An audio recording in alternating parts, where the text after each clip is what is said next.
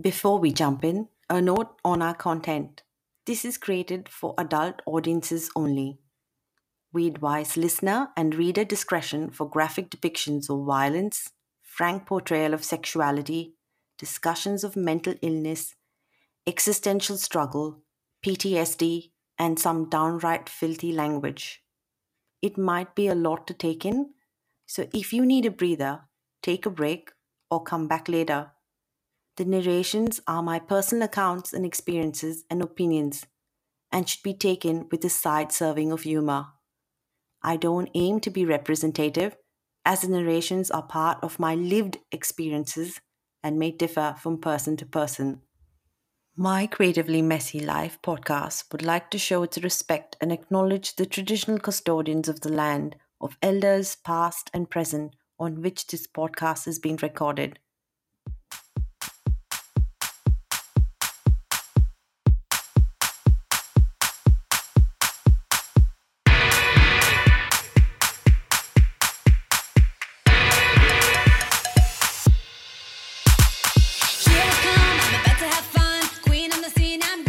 Season 2, Episode 1. Wow, who would have thought? Hi, I'm Chanel Fernandez, and if you don't know who I am by now, I'm the host of this podcast, My Creatively Messy Life. If you missed out on the trailer and accidentally stumbled upon this show, let me just get your expectations right. It's a show where I discuss the mishaps of my life that have shaken me up, made me laugh, burst into uncontrollable laughter, challenged me, destroyed me, and helped me rise through each and every difficult situation just by showing up with the biggest smile on my face. I have been in the hiatus for the longest amount of time. I think I started the podcast in 2020 and then did a couple of episodes and then found it rather cumbersome and decided to just give up purely because of procrastination and also because I have a highly creative mind that has these zillion ideas that I want to pursue all at once. So here I go, take 2 at my attempt at trying to sort of record episodes about things and topics that are very close to my heart. And this show, it's all about maybe to inspire you to look at life, and not take it that seriously and make you learn to enjoy the smaller things. I surely enjoy the smaller and the finer things. And you know what? When you start enjoying the smaller things and the little joys in your life, it's when you look at it as an accumulation, as a sum of, small little great things. And then suddenly life looks a lot much more happier and brighter and a lot less messier. If you've ever read the book You Can Heal Your Life by Louise Hay, there is a relatable quote. It goes by saying, love who you are and what you do, and laugh at yourself and at life, and nothing can touch you. And I truly live by that. Every day, especially during lockdown, I think I was all by myself living in an apartment with my dog, and I thought I would probably be miserable. But I actually thrived during that time. I think I was the most creative and enjoyed a whole lot of, smaller little projects that I took upon myself. And although I probably didn't complete many of them, but yeah, I loved going for walks with my dog. I got much more healthier. I was cooking a whole lot and I kind of become a sort of an expert in the kitchen with some crazy recipes and things like that. And so, yeah, sometimes you can surprise yourself. And coming back to, all the messy and the crazy, unfortunate things that happen in one's life, and especially mine, one of the biggest F-ups of my life, it's what basically made a lot of things messy, confusing, and sometimes rather frustrating. To an extent, it has defined me for probably the last couple of years. So this big F-up episode is dedicated to the biggest mess of my life, and that's my divorce. Now, wait a minute. If you think it's going to be, an hour long session of, sort of male bashing or bashing my ex partner, or it's going to be a rant, this ain't the show. Unfortunately, nothing of that's going to happen. Rather, this is a personal account that I wish I had someone who had put it out there when I was going through the dreaded D process. It's a show where every single person, single or married or coupled, every young person who is happily married, a person in the midst of the storm, they should listen to this. Growing up as an Indian girl, to think how liberating and cool it would be that I would get a divorce. Nope. I was the usual run-of-the-mill girl who had dreams of finding a Prince Charming and living happily ever after, clad in the fluffiest of white gowns and having one of those crazy rich Asian weddings. Yes, I was one of those girls. And deep down, even today, I believe that a prince will come and whisk me away. I watch a lot of Korean dramas. Have you seen Hoon Bin? Oh, the Korean actor? Oh my god. You need to check him out. He's pretty hot. And I watch a lot of rom-coms. It's my guilty pleasure. I off lately I've been watching. Have you seen Bromance? It's the cutest. Like, how cool and how amazing, are gay rom-coms. I feel the love stories that gay people come up with are so much more cuter. Straight people, pretty predictable, but like gay people, I love them. So being a die-hard romantic, there's love and romance overflowing through my veins. And quite frankly, I believe in over-the-top sappy romance. Little did I think I would find myself at 40 being divorced not once, but twice.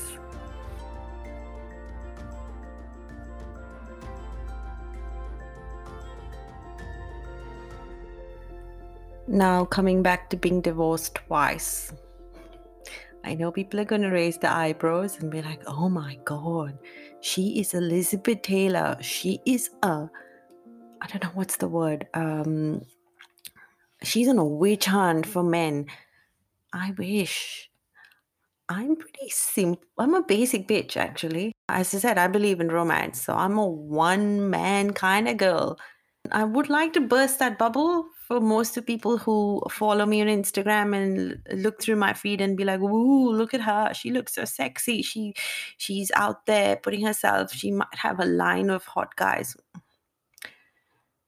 Well, yeah, there are, but I just don't give anybody the time of day. I'm pretty picky and choosy, and I'm not on a witch hunt.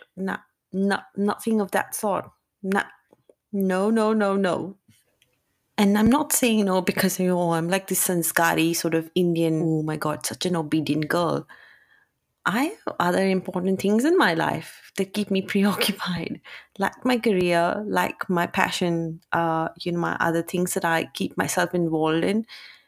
And yeah, if there is someone who comes along, well, yeah, fine. But nah, I don't have any juicy gossip in regards to my love life. Growing up as an Indian woman, and I think as a South Asian, there is so much importance given to marriage. It's looked upon as this penultimate, coming only second to childbearing as per Indian standards. Once you get married, you become a complete person. And God forbid you get divorced. You're confined by society to being this bitter, soulless, absolute failure of a person. Incomplete is what they say. And then you're typecasted by society. You're put in at like almost at the bottom of the barrel. And also by numerous versions depicted in Indian cinema.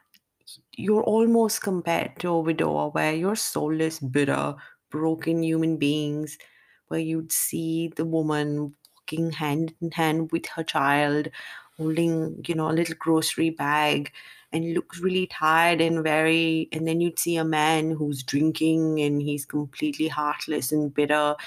and he's heartbroken. And Western cinema hasn't done much as well. I'm not sure how many of you would remember. I think this was way in the 1980s. You had Diane Keating, I think, in it, First Wives Club, about these 4 women or 5 women who seek revenge. And then there was Kramer versus Kramer. It was a very heavy movie. It was a whole lot of legal battle about child custody. And then Marriage Story, which is the latest one. I think it was on Amazon Prime. It was so erratic. Amazing acting, I would say. And I think it was nominated for an Oscar as well. But yeah, all of these sort of cinematic depictions of divorce have tainted it and given it a bad rep. It's about struggle and battle and ego and revenge, and then there's a flip side to it. There are movies like Eat, Pray, Love. Trust me, I love Julia Roberts, but Eat, Pray, Love ruined me. I remember watching that movie when I was still in a relationship, watching it with a couple of my girlfriends. And trust me, I watched that movie and I was like, wow, this is what can happen when you get divorced.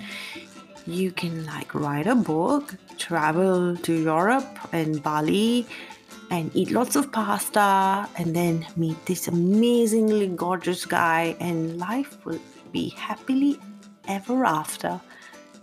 Trust me, it might happen. I'm not saying it can never, but the rarity of it is rare. And then we get bombarded of divorce stories in the news. I mean, look at Princess Diana, the royal family. And then you have the Johnny Depp and Amber Heard saga, which was just every single day. It was a lot to take in. I think I was reading a book when I was going through the process of divorce, and it compared divorce to almost being diagnosed with cancer.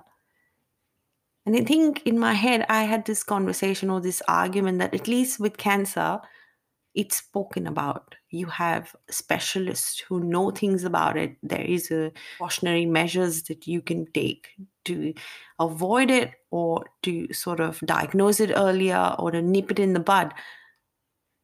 But with divorce, there isn't much discourse. There is no first-person account. And we are so scared of cancer. We're scared of divorce as well. But we don't take any precautions toward avoiding it. Then how are we supposed to sort of, find that malignant tumor that affects our relationships? How do we prepare ourselves for divorce? It is inevitable in these days. I'm not saying that, every relationship would end up in a divorce. But we are humans and we have an, ever-evolving sort of urge to find connection, happiness and contentment. And divorce isn't something to be ashamed or wary of.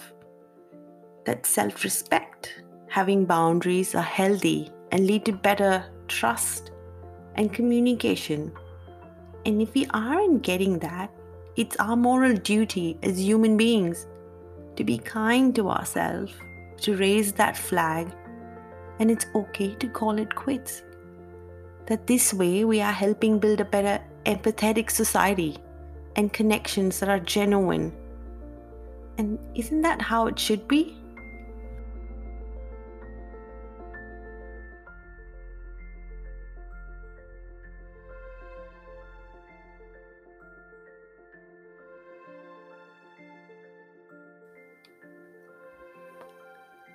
My divorce was not a messy one.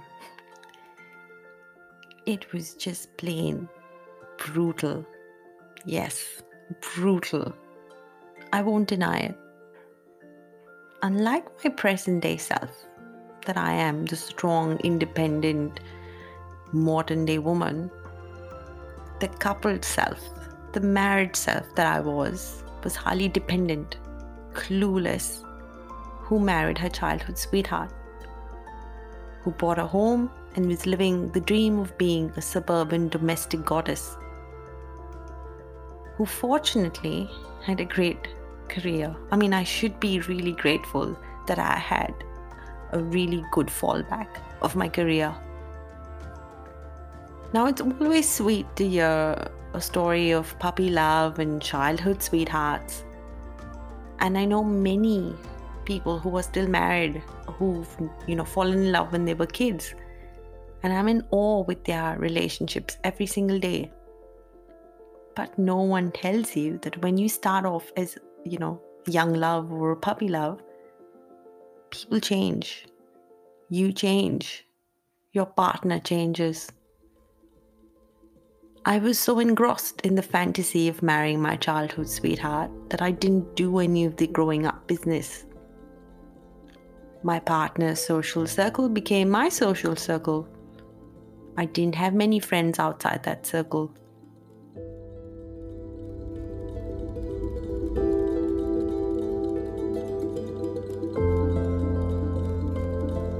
So when one fine day, my partner, who I had known for 15 years, came up to me and told me that he didn't love me anymore, it was the biggest shock to my system.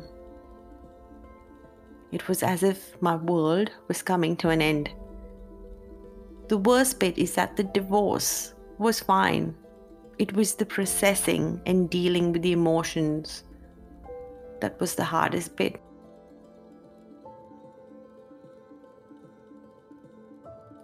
This was in an era where J.K. Rowling was still emerging as this superheroine who was divorced, had written a series of books, and had suddenly changed her life.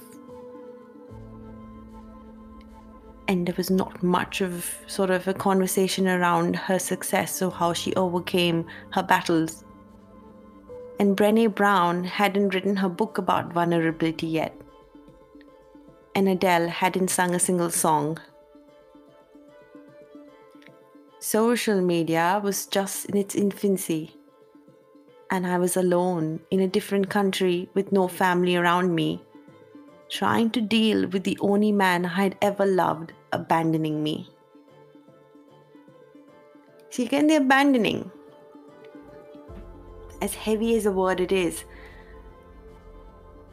I'd like to see things from two perspectives, always. I always give the other person the benefit of the doubt.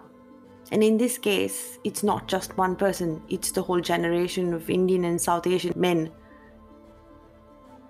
Because they're not taught to deal with their emotions. Their mothers never talk about being okay if a boy can cry.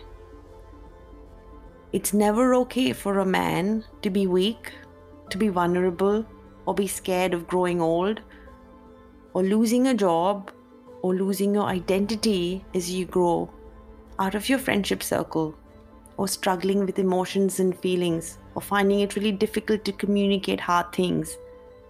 We look upon men as these superheroes who know it all and be it all, and they can do all things right. And if we did have men who were more tuned to their emotions and their vulnerable sides, we would have better men and better partners who would communicate better and possibly longer lasting relationships. However, I think this is a generational problem. I have seen it in my own father and my mother, where there is no importance given to good communication. It's always about tu me me, which means bickering and fighting and yelling. There's never the right fight. There's never a sort of an adult conversation. So how the hell was my then partner ever going to communicate his wants? Or how was I going to decipher his tattoo and his expensive splurge buy of a 90k Audi as his cry for help? The poor chap didn't know how to deal with his own emotions, let alone, erratic raging woman who was so crazy and heartbroken and who was just told by the love of her life that he didn't love her anymore.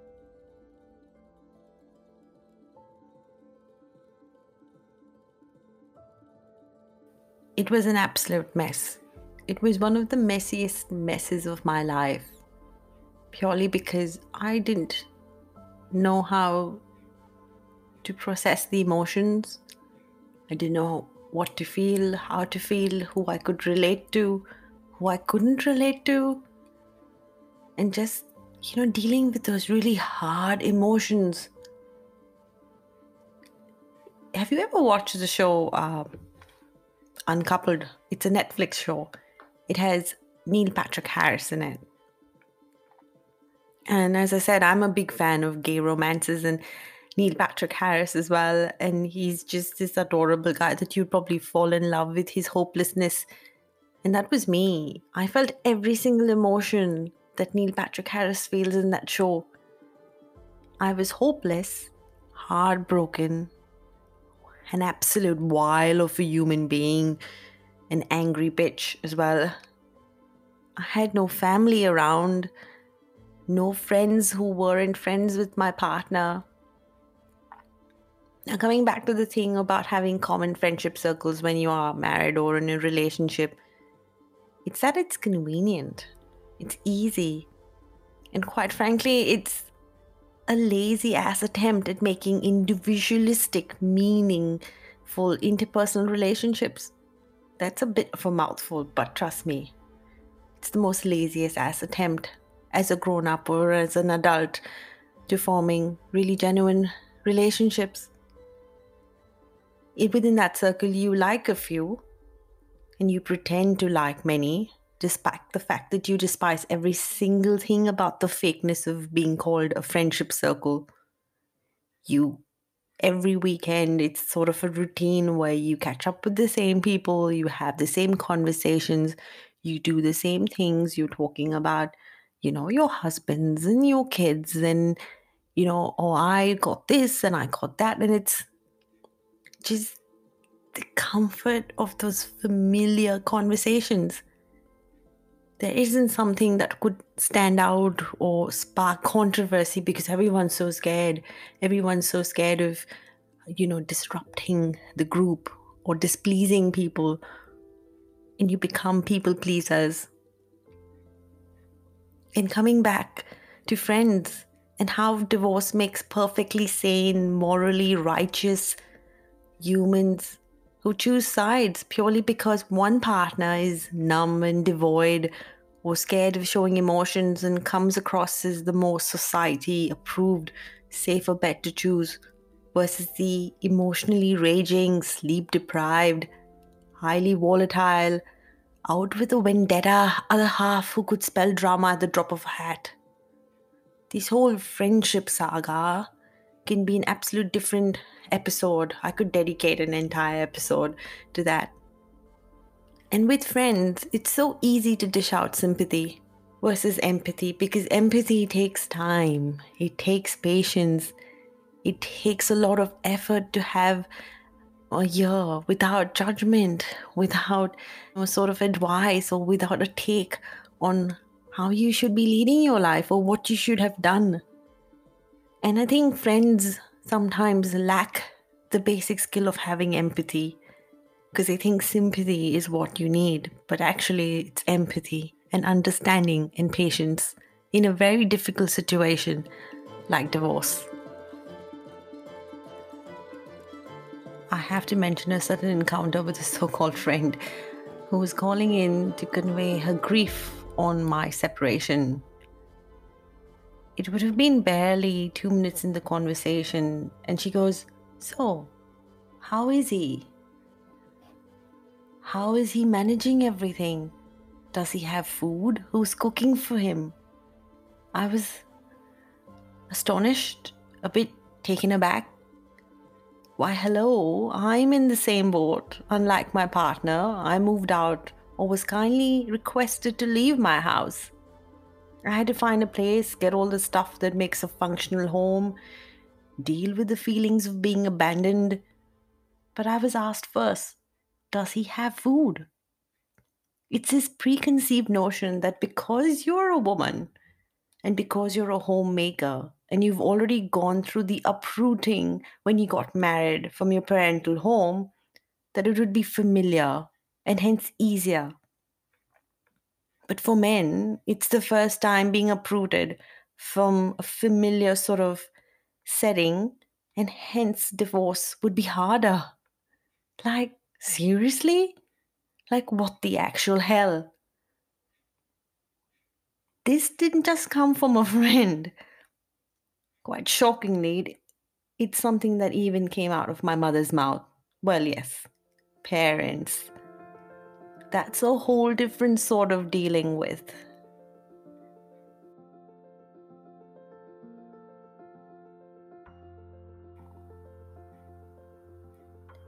I am the first woman in my family to move to a different country. I am the only second woman in my family to marry outside my religion. I am also the first person in my family to get a divorce. Imagine the reaction when I had to break the news to my parents and my in-laws. There was a lot of crying and melodrama. It involved my parents taking a holy pilgrimage because God only knows God had the answer to save my marriage. It involved me being asked about the delay in getting pregnant. It involved debates on how my holiday to Turkey and a surprise visit to a friend's wedding were the cause of my marriage failing. At the end, it could have been anything that I did. It could have been the way I cut tomatoes or peeled my onions that had brought about the sudden demise of my marriage. It was also maybe because I was a bit too much, according to my own parents. My parents didn't know how to react or handle their emotions. My elder sibling was much rather the same. See, I and my ex-partner were considered to be the it couple. We were that couple that everyone aspired to be: good looking, successful, and childhood sweethearts. And when it came to an end, it felt like daylight robbery, as we had stolen the delightfulness of our family and friends. So I've always had great relationship with my in-laws, and particularly my mother-in-laws, because I was their pride and joy when it came to the kitchen department, because I have always been a great cook. So my mum-in-law was struck by grief that she had lost her one and only telephone confidant who she could discuss how to make a great korma or a chutney with. My parents eventually did come around, but they went through a whole denial phase where they would lie about my divorce, or when someone asked, completely wade away from the topic. Probing relatives, the self-proclaimed "what will people say" club subscribers. Well, what do I say about them? I have enacted this rather sadistic Kill Bill scenario where I wear a yellow leather-clad jumpsuit, a rather sexy one, and pull out my ninja sword and go whoosh whoosh whoosh and cut off their ever-probing inquisitive noses. Yes, not noses, not the head, because it's just more gruesome and much more realistic and much more relevant. But yes, probing Indian relatives, they are the bane of all misery. I highly recommend turning deaf, blind, and learning to run. Running only won't help you get fitter, but also running will help you get away from the so-called unsolicited observation that these relatives come with. Because according to them, these days couples don't put enough effort in their marriage. Compromise karna padta hai beta. And those aunties who, when you're single, they keep asking, when are you getting married? And when you are married, the next question is, so when are you giving us good news? And by chance, when you get divorced, it's like so sad. What happened? Tell me. Uska koi chakkar tha kya?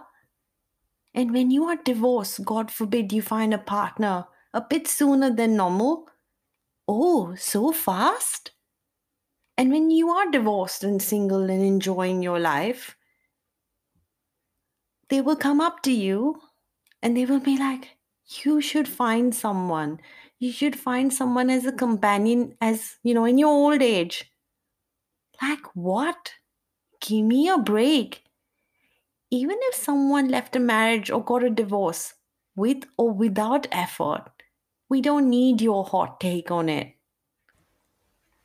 India has the lowest divorce rates in the world. About 13 out of 1,000 marriages in India, less than 1%, I think. I'm not sure. It might have been, this number looks highly deflated, end up in divorce. The South Asian community considers this low rate of divorce a matter of immense pride. But the actual reason behind such low rates than the rest of the world is not due to more cases of a healthy, conducive relationship than the others, but as a clinically trained therapist, I think, has claimed, calls it invisible divorce. Invisible divorce is a tortured cohabitation of a couple in a relationship that has irrevocably fallen apart. And it's very real, it's very prevalent, but we like to sweep it underneath the carpet. So you could have women beaters and husbands who are disrespectful, wives, I say even to a certain extent women who are confused, who get married at a young age, me being one of them, who are not given proper training, then want to pursue a career, have difference of opinions, have grown apart, but still, because of society, because of this cultural aspect of our society, we are forced to be bound together where there is no connection, there is no similarity, there is no any semblance of a healthy relationship. It's pretty much living under one roof as roommates. And I think even worse than roommates, because roommates even get along well.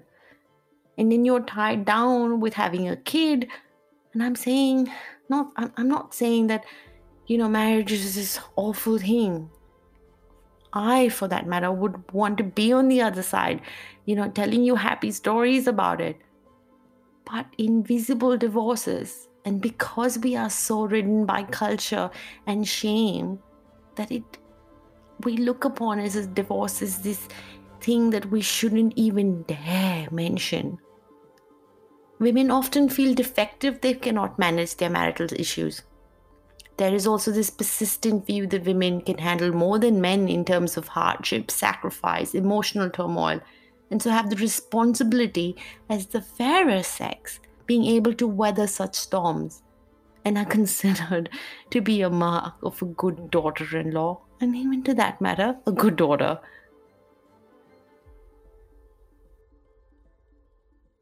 Amidst dealing with parents who are in denial, but try to appear strong and supportive and somehow land up doing the wrong things, inquisitive relatives, friends who pick sides, how does one deal with emotions of abandonment, loneliness, anxiety? I didn't have a strong support system. I was alone in a country where I didn't have any family. I remember this one rather hard episode. It was the first time I went to see a doctor and had to fill a new patient form as I was registering at a clinic close to my new home that I had just moved into after separating from my partner. The question read, "Who is your emergency contact?" For the last 10 years, that would have been my partner. The phone number would have been his. I didn't know who that emergency contact would be. It hit me like a ton of bricks. But today, I have several options. The friend that answers to texts and calls the fastest would be my most rational answer to that one. It's funny how grief throws logic out of the window and you're somehow blinded by the fact that doom is near when the fire exit is right next to you. You know how I mentioned the show Uncoupled? Neil Patrick Harris goes through an array of emotions. They say that there are 5 stages of grief. I think 5 or 7, I'm not sure. Shock, denial, anger, bargaining, depression, acceptance, and hope, and then again, processing grief. For me, the first 3 stages were an absolute, I won't say it was my loudest and proudest moments of my life. I have cried and screamed and yelled and bawled in the middle of a shopping center. Have torn all my partner's shirts. Scratched my partner's new car right across with his key. Not very proud of that. I was erratic, crazy, wouldn't sleep or eat. Lost a ton of weight. I lost 19 kilos. I stalked my partner, wrote him endless love letters, wrote him endless hate letters, and then anger also befriended ego. I was working in advertising, and my only source of support and distraction at that point of time was work and my colleagues. And advice at that point of time, there are plenty more fish in the sea. Tinder was doing its round, and I was reckless and mindlessly scrolling. Swipe left, swipe right. I watched Eat, Pray, Love and believed that I would write a book about my betrayal and heartbrokenness and become famous and travel and have the ultimate revenge on my partner. I was in so much denial that it affected my health, my ability to function. There were days all I wanted to do was sleep and forget everything as if it were a dream. I bought every single self-help book, watched The Secret numerous times. Tony Robbins had become my savior. I bought his book and reread it and again and again and again. I had to cope with managing my finances for the first time, get a rental contract, get a credit card, and at the age of probably 33, learn how to drive. I'd say learning to drive was my biggest achievement because a whole lot of what I am today has been possible because of the fact that I could drive. Some days I thought I could rule the world, and on others I just wanted to curl under a rock and never rise again. I was confused, fueled by ego and denial. Instagram filters, overly compulsive posting of encouraging posts laced with hyperfeminism became my refuge, my ego boost, my security blanket. I would make plans with friends, get excited, and just when I was looking forward to being okay, the wariness of sympathetic friends asking too many questions would raise its ugly head, and I would cancel. I became flaky, unpredictable, and also very intolerable. Playing the victim was easy. I wasn't showing up at work. I was trying so hard to distract myself that I was neglecting my responsibilities. And unfortunately, work culture then was different. Emotional leave was unheard of. Counseling at work wasn't heard of.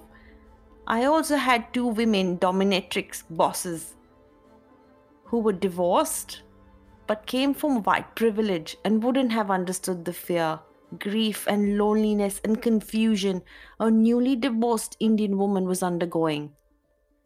I was expected to just show up and perform my best, and I was made redundant. Another blow to my self-esteem. I was clearly told you can't handle this situation. You really need to go home. But home was in India, where I would have been labeled as a divorcee, someone who would be looked upon as a failed attempt. I hate that word, divorcee. I will always have that label. Denial was so strong that despite my partner telling me that he didn't want to be with me and filing for divorce, you know that scene from DDLJ where Simran runs towards Raj? Imagine an absolute reverse, but not like the male protagonist, sort of chasing. Well, let me just explain it to you. I was so desperate and devoid of any self respect that I would plan catching the same train that my ex partner would catch to get into work, so that I could accidentally bump into him and get a glimpse of him. I was so desperate that one day I didn't see him. So I boarded the train, and whenever the train stopped at every station, I would run to the next carriage just hoping that he would be there. This is the ugly part. This is the part that no one going through divorce talks about. When I look back at the stupid, erratic things that I did, it was the part of the healing process. And I have given myself permission to forgive myself for the way I acted. The truth of the matter is, if there was a support group that I could reach out, if divorce wasn't such a big bad thing, if vulnerability was more accepted, if empathy was practiced more, I would have done things differently.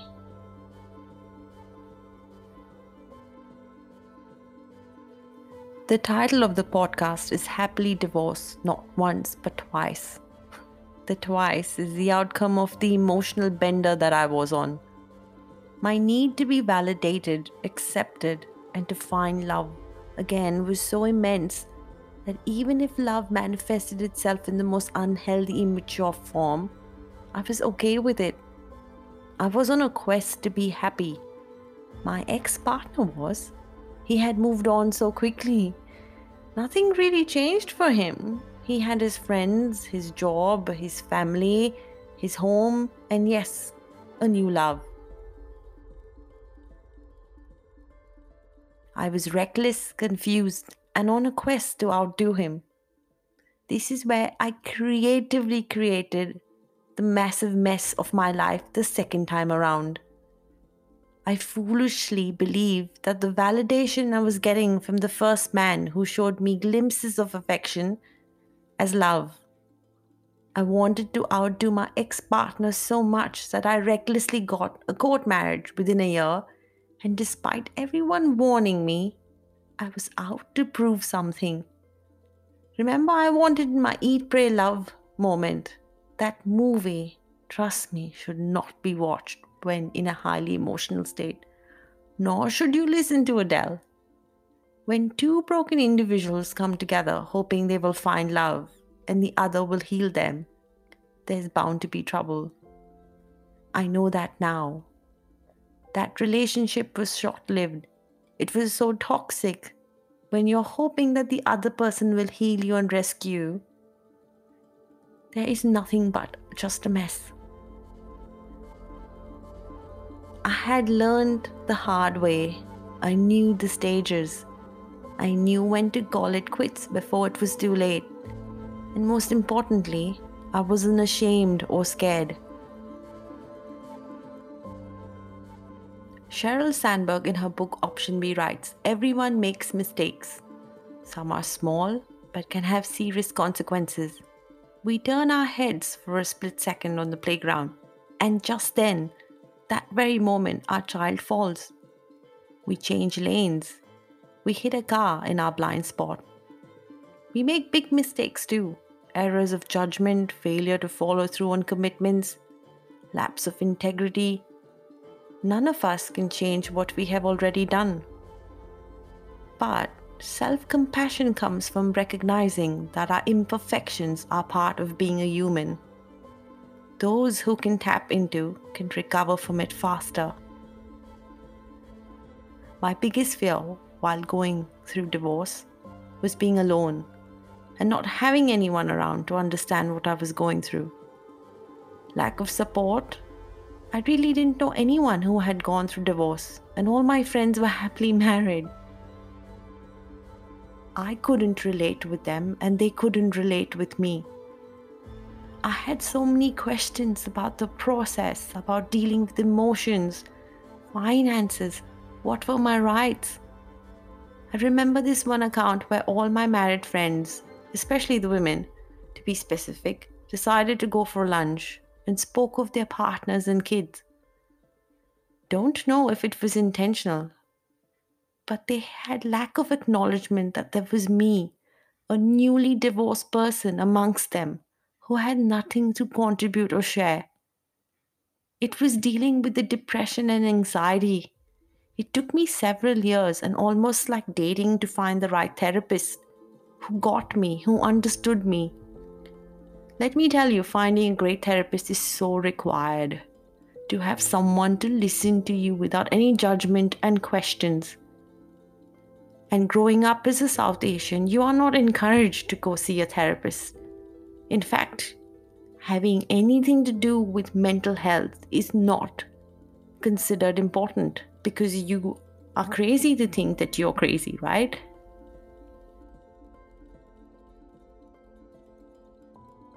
Married women account for the highest portions of suicide deaths among women in India. Indian and broadly South Asian women have the highest rates of suicide in the world. In some parts of South India, the rate of suicide among women is more than 100 per 100,000 in the age groups of 15 to 24. There is an alarming figure that indicates that callers from Indian background are our second highest number of callers to the 1800 Respect service after women born in Australia. This is primarily related to poor mental health, no proper support system, societal pressure, lack of rehabilitation, and information sources. One of the things that I found most difficult to sort of process was the legal aspect. I didn't know where to get a good lawyer or speak to someone or get advice on the legal aspects of divorce. Lucky for me, in Australia, it's quite simple. Under the Family Law Act of 1975, you will be eligible to apply for divorce on the ground that your marriage has broken down irretrievably, and if you can establish that. It is important to note that the only ground of divorce recognized in Australia is a no-fault ground of irretrievable breakdown of the marriage. However, in India, it gets a bit more murky and complex. The grounds of divorce under Section 13 of the Hindu Marriage Act include, but are not limited to, adultery, cruelty, conversion, unsoundness of mind, virulent and incurable leprosy, entering a new religious order, or presumption of death, non-compliance with judicial separation, or a decree of restitution of conjugal rights. The Hindu Marriage Act does not even include irretrievable breakdown as a ground of divorce. Information about what my entitlements were, who gets what, how does the process take place, how long does it take, who do I reach out to, getting lawyers were expensive, and if you stretch or debate for the amount of time that you spend in the court, it would be more expensive. And as a person, as a woman who is dealing with a lot of emotions and then has to deal with her finances, is an added pressure.